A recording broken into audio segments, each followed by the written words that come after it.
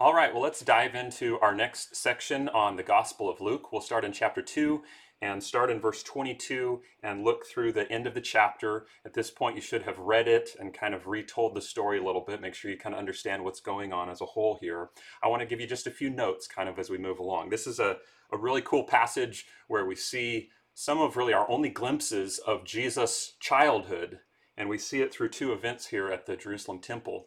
The first event brings Jesus, Mary, and Joseph to Jerusalem, and this is very shortly after Jesus' birth, for probably three reasons from what we can gather: purification, redemption, and consecration. So the law of Moses that it speaks about, or the law of the Lord, I think those are synonymous. Remember, that's the Mosaic covenant, or that's the agreement that God made with his people, who are now called the Jews in the first century here. And that's found in the first 5 books of the Bible, Torah, or the law. And these were the rules that were created by God to allow a sinful people, an impure people, to live in the presence of a perfect and holy God. So, one of those rules, per Leviticus 12 in the law, 40 days after giving birth to a male, a woman was supposed to bring to the temple a burnt offering and a sin offering. This was for purification for her and maybe for the husband, like it says here for Joseph, it was for them, because her giving birth had made them unclean just because of the blood that was present there.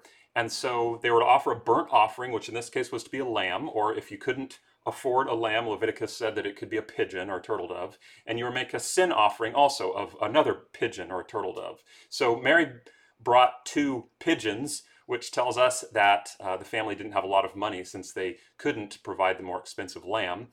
So we learn a little bit about Jesus' family there.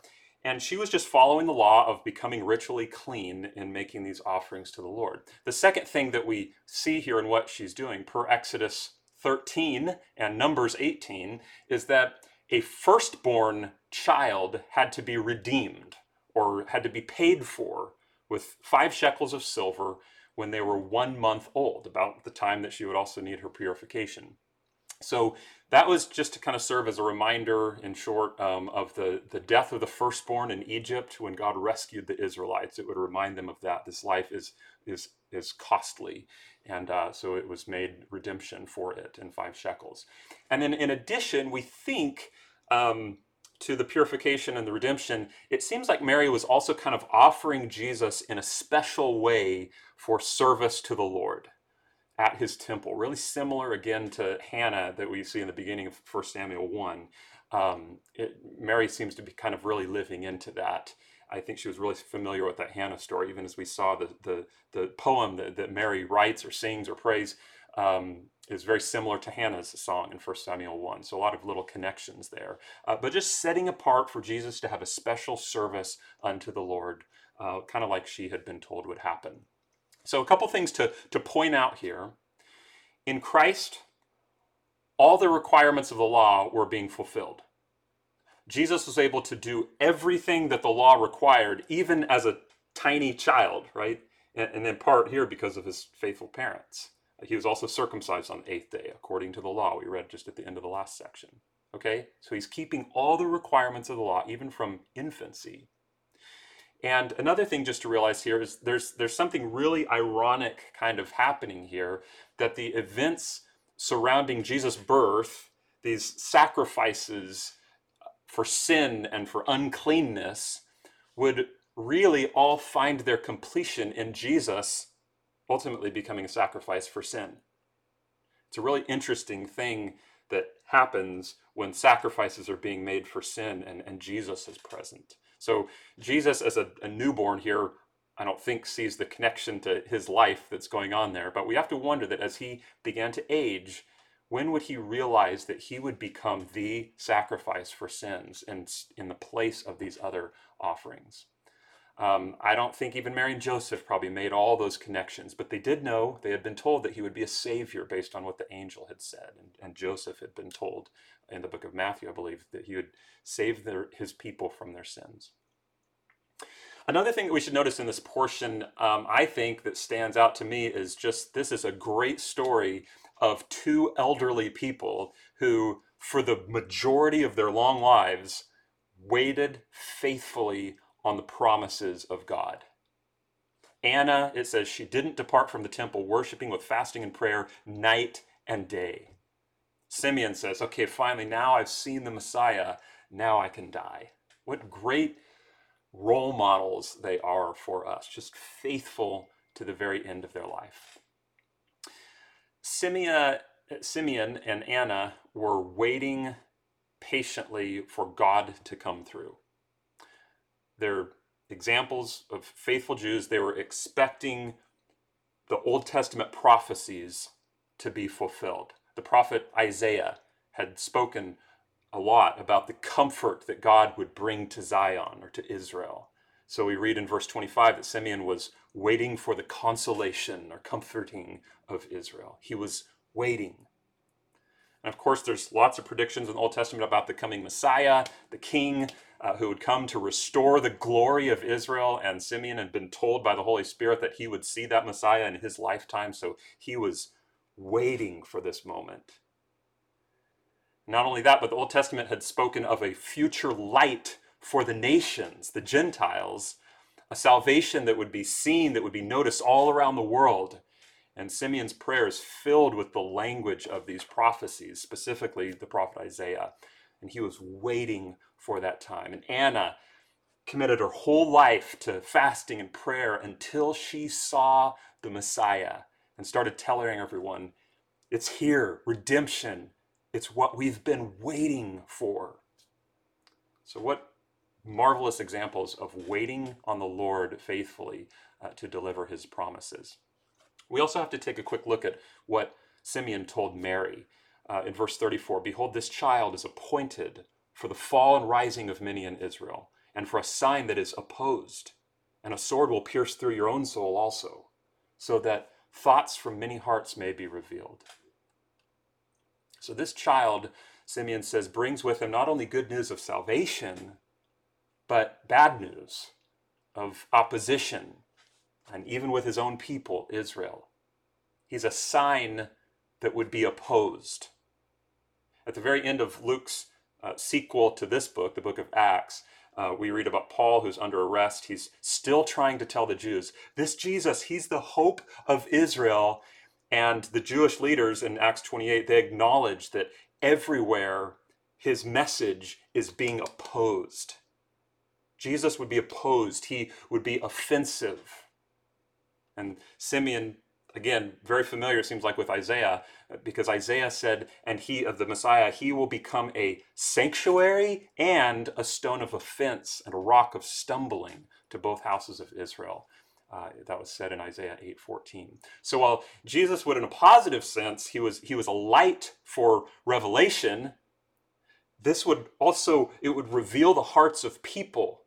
That's some of the revealing that would happen. And many who had thought that they had it good with God would actually reject his Messiah when the light was shown on them. And so Israel, and really the whole world, as they see this salvation, would be divided. And aren't we? Hasn't that happened? Doesn't the light of Jesus reveal and expose who we truly are, so that some run to him for salvation and many run away opposed? As Mary said in her prayer in chapter 1, he has shown strength with his arm. He has scattered the proud in the thoughts of their hearts. It's come out. He has brought down the mighty from their thrones, and he's exalted those of humble estate.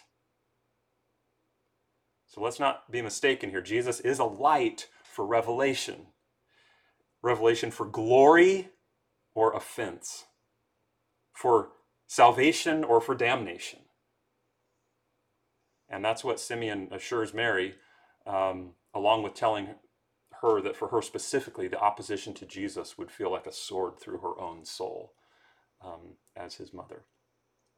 In the next section, Jesus takes another trip to Jerusalem with his parents. All the men were supposed to go to Jerusalem 3 times a year, the Passover being one of them, as is the case here. And sometimes the family would come along, as Mary and Jesus did. People would oftentimes travel in large groups, as they did here. This from Nazareth to Jerusalem was about a 3-day journey. And Jerusalem in Jesus' day, we believe at the time of Passover, when all these people are visiting, it might quadruple in population, maybe to 100,000 people or so, when normally it's a much smaller city than that. So a lot of people kind of converging on the city here. And a couple of things that I want to draw attention to that I believe Luke is drawing attention to. One, Jesus was 12 years old, which is considered not yet quite a man by Jewish custom, which would happen at age 13. But he's hanging with the men here in incredible knowledge and understanding, even as such a small child. If you just picture that, a 12-year-old, think about a 12-year-old that you know, and just sitting and having conversation with teachers and rabbis. It seems that Luke, I think, wants his readers to know that although Jesus worried his parents, he didn't disobey them. Real specifically, he says in verse 51 that he continued staying submissive to them. So here again, I think Luke is providing some emphasis that this kid never touched sin. Not as an infant, thanks to Mary and Joseph abiding by the law, and not even as a child, as he remained submissive and honoring his parents. Which tells us a few things. First of all, lucky parents, right? A sinless kid, that's great. But maybe not so lucky, based on what Simeon had told Mary, right? It tells us that because he didn't have sin, he would be, or thus far was a suitable sacrifice for the sins of the world, because he didn't have any sin of his own. And we see also, maybe you could say that this kid, Jesus, he's different than any other person ever in all history. Another thing to notice here is that when we see Jesus refer to the temple as my Father's house, that's significant. The Jews didn't view God or speak of him quite so personally. They might call him Father in heaven or our Father, right? Like in the prayer that Jesus gives. But this is unique, where Jesus says, my Father, in my Father's house. Seems that Jesus at 12 years old knew about his unique relationship that he had with God. Maybe Mary had told that to him as he was growing up, conceived by the Holy Spirit. And so Jesus was in fact the Son of God. And he's here identifying himself. He's separating himself in a way from his earthly father of sorts, right? Look at that in verse 48. His mother said to him, Son, why have you treated us so? Behold, your father and I have been searching for you in great distress. And he said to them, why were you looking for me? Did you not know that I must be in my Father's house? So there's nothing wrong with Joseph, as far as we know. From all we can tell, he's a good, upright man. But he wasn't technically Jesus' father. God is. And I don't know if it's on purpose, but this is the last time that we see Joseph in the story of Jesus' life. Jesus' true father was God himself. And at the end of each of these two sections, even, we read that the special favor of God was upon Jesus. So here we have Jesus' childhood described in two incidents at the temple. And we learn, among other things and observations that you'll make after this, that Jesus was perfectly living out the law, even as an infant, even as a small young boy, even through his terrible twos, we have to assume. Jesus was bringing light into the world, which was good news and difficult news, because he brings conflict. And Jesus was beginning, even in his young age, to show himself as the very Son of God. And all this is being illustrated, I think, really beautifully at a place where historically God met with mankind, the temple, the place where the Jews for hundreds of years had come to be near the glory of God. And here we see all these people, Anna, Simeon, the Passover travelers, all converging on Jerusalem with hopes, long-term hopes and expectations that Messiah would come. And come he had, even coming in the very glory of God himself in this child Jesus, the Savior for all people.